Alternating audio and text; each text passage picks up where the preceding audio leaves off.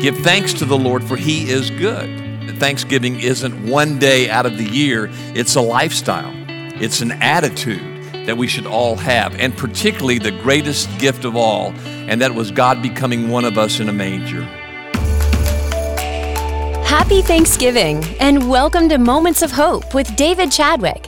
I'm Jen Houston, and I hope you're having a very blessed Thanksgiving celebration.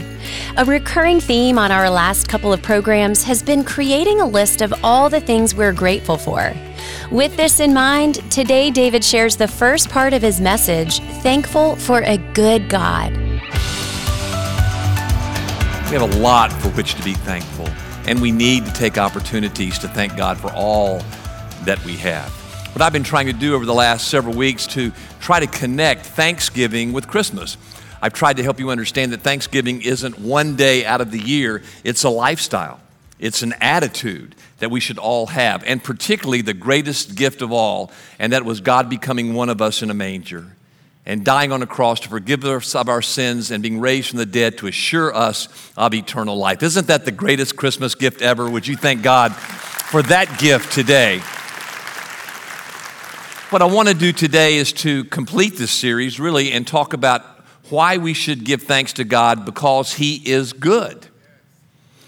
Give thanks to the Lord, for he is good. The Bible consistently says, enter his gates with thanksgiving and his courts with praise. Give thanks to him. Bless his name. Read this with me. For the Lord he's good.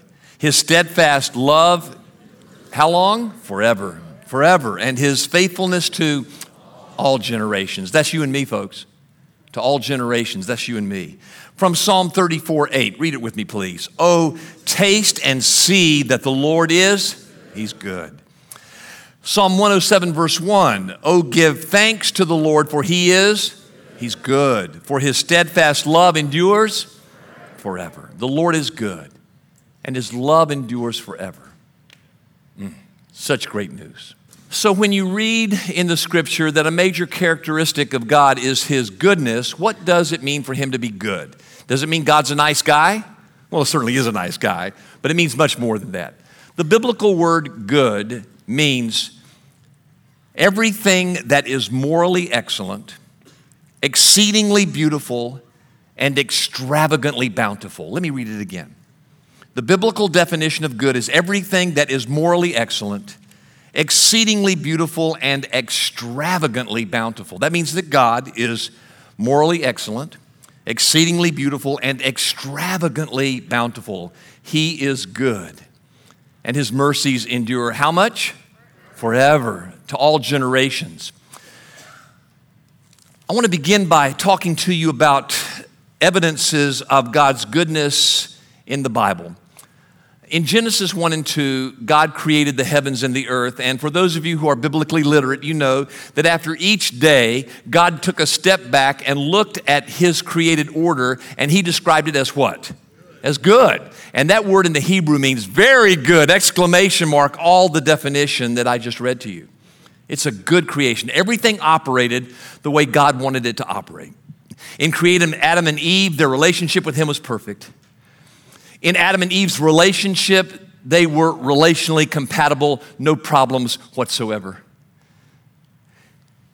In the creation design, there were no tornadoes, earthquakes, hurricanes, any disasters destroying God's created order. And within people themselves, they were at peace because they had faith in God. No fear, anxiety, depression, despair to be seen. So God looked at everything and he described it as good. We have echoes and hints of that goodness surrounding us every day that we should live. And they should give us reasons for thanksgiving. Think about them. When we awaken in the morning, do we give thanks to God? For the next breath that we breathe, the next beat of our hearts, the next ingestion of air in our lungs, we should give thanks to God. Looking across the room, seeing our spouse, the person we love the most in the world, we should give thanks. For friendships, relationships, we should give thanks. For the ability to have hot water come out of our showers.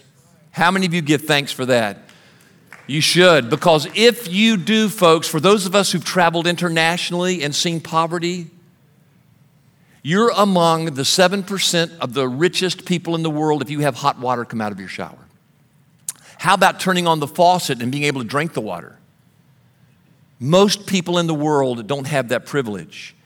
If you travel to any place in the world, most often they say you must drink the water out of a bottle.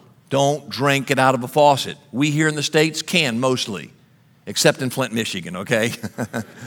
We can mostly. We need to give thanks to God for that gift. How about the food we eat? Have you ever thought about the food that we eat? How we should be so exceedingly thankful. How about shoes on our feet? Every time you put your shoes on, are you aware that if you have shoes, you're among the 7% of the richest people in the world? Most diseases are passed on among children throughout the world through their feet because they're barefoot. Shoes protect kids from disease. Have you ever given thanks for putting on your shoes? And of course, driving a car. If you have a car, much less if you have one or two or three, you are among the 5% of the richest people in the world. Have you given thanks for being able to have a car and simply drive around? You know, the echoes and hints of God's goodness are all around us. Now, I know the answer. For those of you who are spiritual skeptics, you say immediately to me, wait a minute. If creation is so good, birthed out of the goodness of a good God's heart, why, David? For example, are there relational rifts in the world? Wars and rumors of wars, all kinds of hideous ways of people hurting one another. Why, David, does creation not work right? Why are there tornadoes and earthquakes and other disasters that destroy people and property? Why is it that a lot of people in their lives don't feel peace? They feel fear and worry and depression. Why? And why is it that people don't have a right relationship with God? Now, I want to present to you 3 different answers to that question regarding the problem of evil. And they're basically the answers that are dominant in our society today. The first one's what I'll call a scientist worldview. It's basically the belief that if God is good and can do something about evil but doesn't do anything about evil, he's impotent and uncaring. So therefore, God must not exist. It's an atheistic, agnostic worldview. It concludes that we are all here, not the result of a personal God. There's no God. We're the result of an evolutionary process. We're evolving out of primordial sludge to where we are today. The fact that there's goodness in the world is only because people have learned how to be good to protect themselves in the survival of the fittest. And there's a good portion that's ever growing in our world that believes that. There's no God. The second view is what I'll call a New Age view or a Near Eastern view, which says basically that evil is an illusion. Pain and suffering doesn't really exist. It's a figment of our imagination. Therefore, our calling in life is to enter into a reincarnation cycle that allows us to advance by being better and better till ultimately we're like a drop in a dropper that is dropped into the huge ocean of life, and we become one with all of life and enter into nirvana or nothingness. God's certainly not personal. And indeed, in that particular theological framework, there are a multitude of deities, oftentimes in conflict with one another.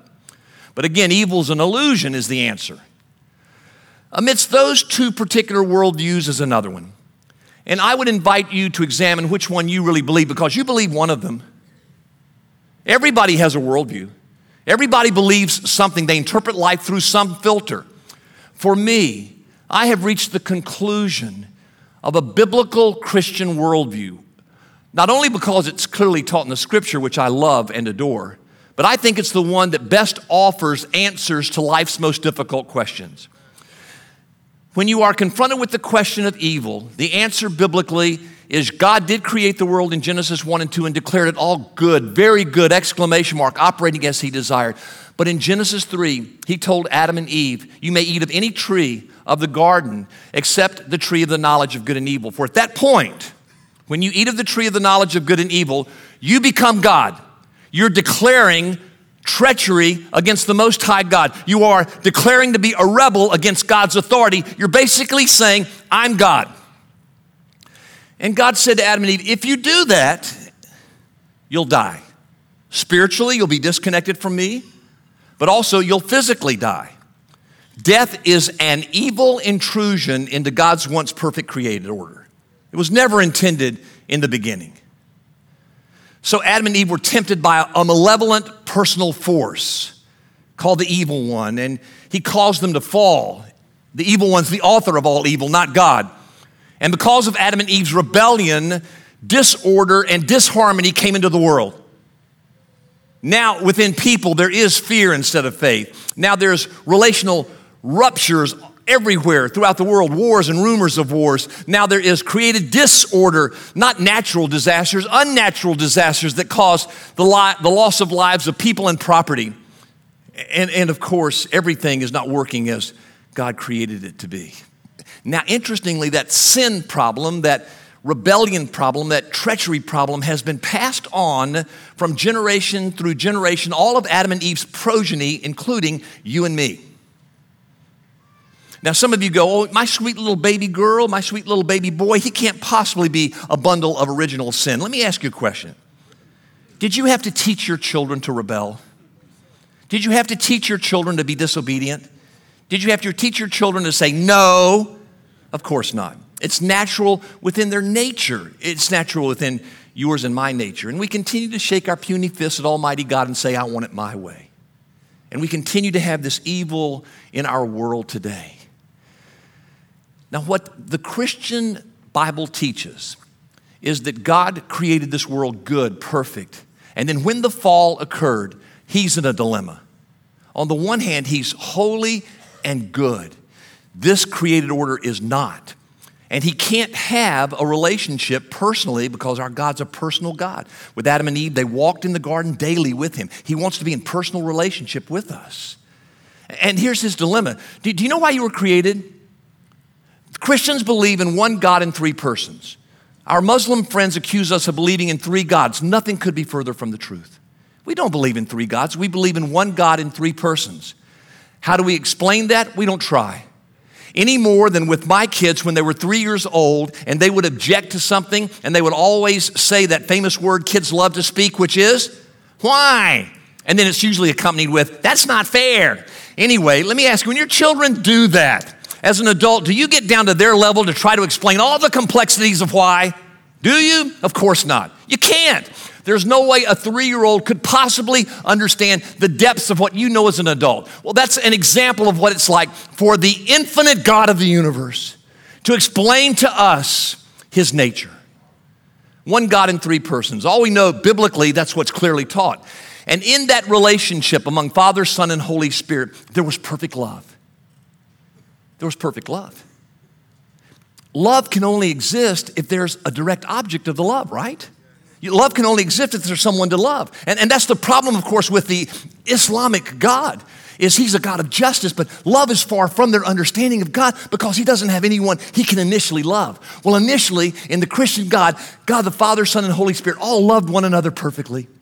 The Father loved the Holy Spirit loved the Son loved the Father. It's a perfect triangle of love.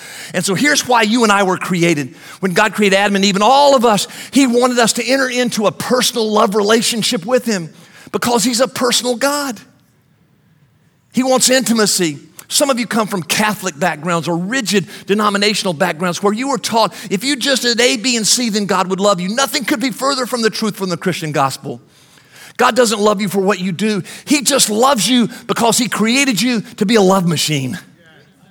And he wanted to pour his love into you so you could love him in return and love your neighbor. That's it. Jesus said the entire Bible, the entire law can be encapsulated in one sentence: love God and love your neighbor. That's what he intended to happen. And so he created you and me to love, and we've rebelled against that love. So on the one hand, he's holy and good and can't have a relationship with us because of our depravity. But on the other hand, he still loves us dearly and deeply. So what does he do? How does God overcome that dilemma? And the answer is this biblical doctrine called the incarnation. God becomes one of us. The Father said to the Son at some point in human history, knowing our decadence, depravity, and ultimate death, because he couldn't have a relationship with us. And if we died, we're separated from him forever in our sin. So because of his love, he says to his Son at some point in the expanses of eternity, would you go? Would you go?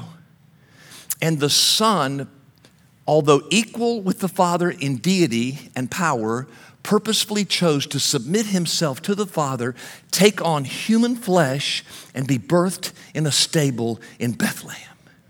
He could have been birthed in a palace in Jerusalem or Rome, but he chose to be birthed among the poorest of the poor in humility. God in human flesh, the incarnation. I love Mexican food. Anybody love Mexican food? Man, I like Mexican food. Ever had chili con carne? You know what that is? Chili with flesh. Carne. Chili con carne. Do you know what the incarnation is? This great biblical doctrine we're celebrating here on Christmas Eve? God con carne. Really? God con carne. God with flesh. The incarnation. God so loves the world that he becomes one of us to communicate in ways and styles and forms and words that we can understand. Oh, man. It's just amazing when you think about it.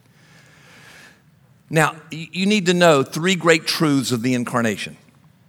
The three great truths of Christmas Eve. Here's the first one, pursuit. Pursuit.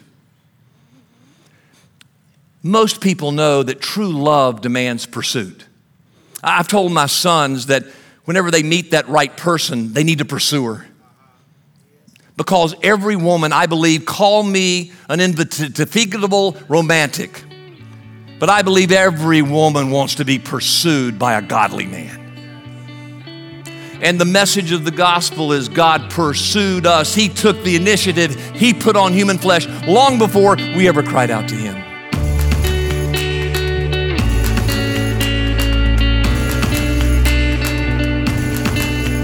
You're listening to Moments of Hope with David Chadwick. Thanks for listening. Coming up, David joins me in the studio. We'll be right back. This is the Ministry Minute, focusing on ministries that have a positive impact on our community. I'm Mark McManus, and here is Jim Noble with the Dream Center Charlotte. Hello, my name is Jim Noble with the Charlotte Mecklenburg Dream Center. And Bo and I, the director of the Dream Center, just wanted to take a minute and tell you guys thank you. Moments of Hope, David and Marilyn Chadwick, all of you there, Dean, we all been phenomenal for us. You've been there since 2008 when we started King's Kitchen, and that kind of grew into the Dream Center, and the meals we've fed the last 8 weeks, probably exceeding 55,000 now, I guess. We're so grateful you guys have made such an impact in the city by reaching out to those that have needs greater than we have. And what do you think, Bo?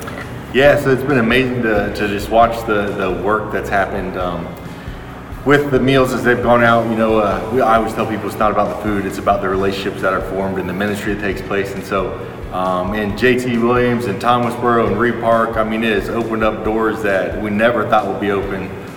You know, we've seen people come out and just welcomed us with open arms, just so grateful for the meals, and we just thank you, Moments of Hope, and just this wouldn't be possible without you guys. And you know, the first call we made when we decided to go this route and provide these meals was the Moments of Hope, and it was a phone call that was met with a resounding yes. And so we're so appreciative of you guys and just everything you all do for us and for the kingdom.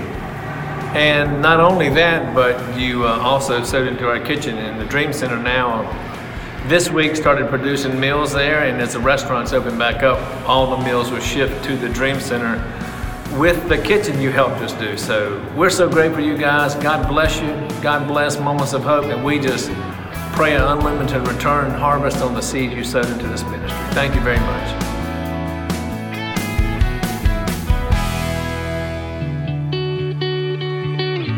I'm Jen Houston. Thanks for listening today. Joining me in the studio is our pastor, David Chadwick. David, happy Thanksgiving. Yes, to you as well, Jen. I hope it's a wonderful family day for you. Thank you. Thank you. You too. Well, thanks so much for being with us on this special day. And I'm just curious, do you have any insights on Thanksgiving and what are your thoughts about this day? Well, it's historically embedded in our nation's history deeply, goes back to Abraham Lincoln in 1863, who, amidst the Civil War and all of the bloodshed of the hundreds of thousands of lives lost then, felt like that America needed a day of Thanksgiving. So he initiated it, inaugurated it. It was passed by Congress and has been with us ever since. And it was Lincoln's way of acknowledging, though the nation was problematically involved with slavery, for example, and had so many issues going on,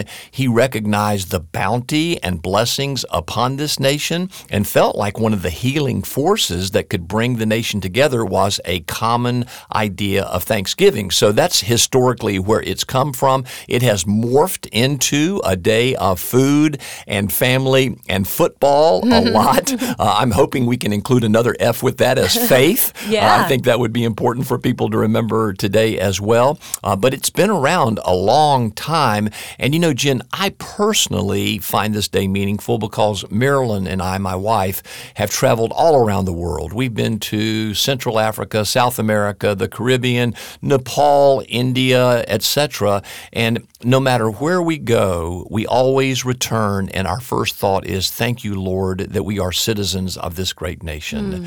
That even though we do have problems, still with some forms of racism, some forms of division that continue to cause us harm, we still are the greatest nation on the face of this earth. Our Declaration of Independence, our Constitution, and especially the guaranteeing of the freedoms that we have as individual citizens is like no other nation on the face of this earth, and we need to give thanks, especially today, in my humble opinion, that we are Americans, that we live in this great nation, and we have the freedoms that have been given to us. I totally concur. I completely agree. And several weeks ago when Afghanistan was in the headlines, and I think I've shared this with our listeners before, I was just crying, physically just crying out to God in a state of prayer on my couch.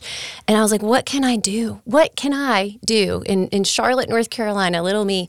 And I felt like the Holy Spirit whispered, be grateful for the freedoms you have. And it really was a transformative word for me to really take account of all the freedoms that I have right now and to be grateful. Yeah, Jen, you've traveled to Lebanon, for example, some years ago, and my wife and I have too on several occasions. And Lebanon right now, for example, Beirut, the capital city, has been called the jewel of the Mediterranean, the Paris of the Mediterranean. And, you know, it is a gorgeous city, but its infrastructure right now is horrific. And there are all kinds of problems that they are experiencing there.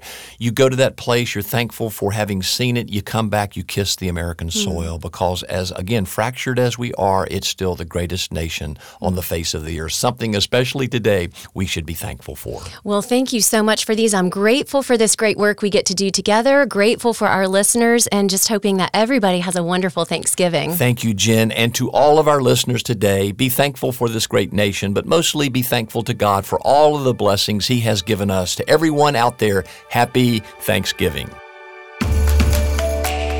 This has been Moments of Hope with David Chadwick, Senior Pastor of Moments of Hope Church.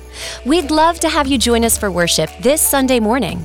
We meet at Providence Day School, located at 5800 Sardis Road in South Charlotte at 10 a.m. You can find more information on our website, momentsofhopechurch.org.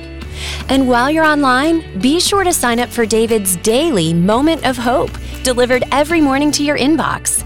And also, check out David's Hopecast. They're both free and available at momentsofhopechurch.org. For David and the entire Moments of Hope Church staff, this is Jen Houston wishing you a very blessed Thanksgiving Day.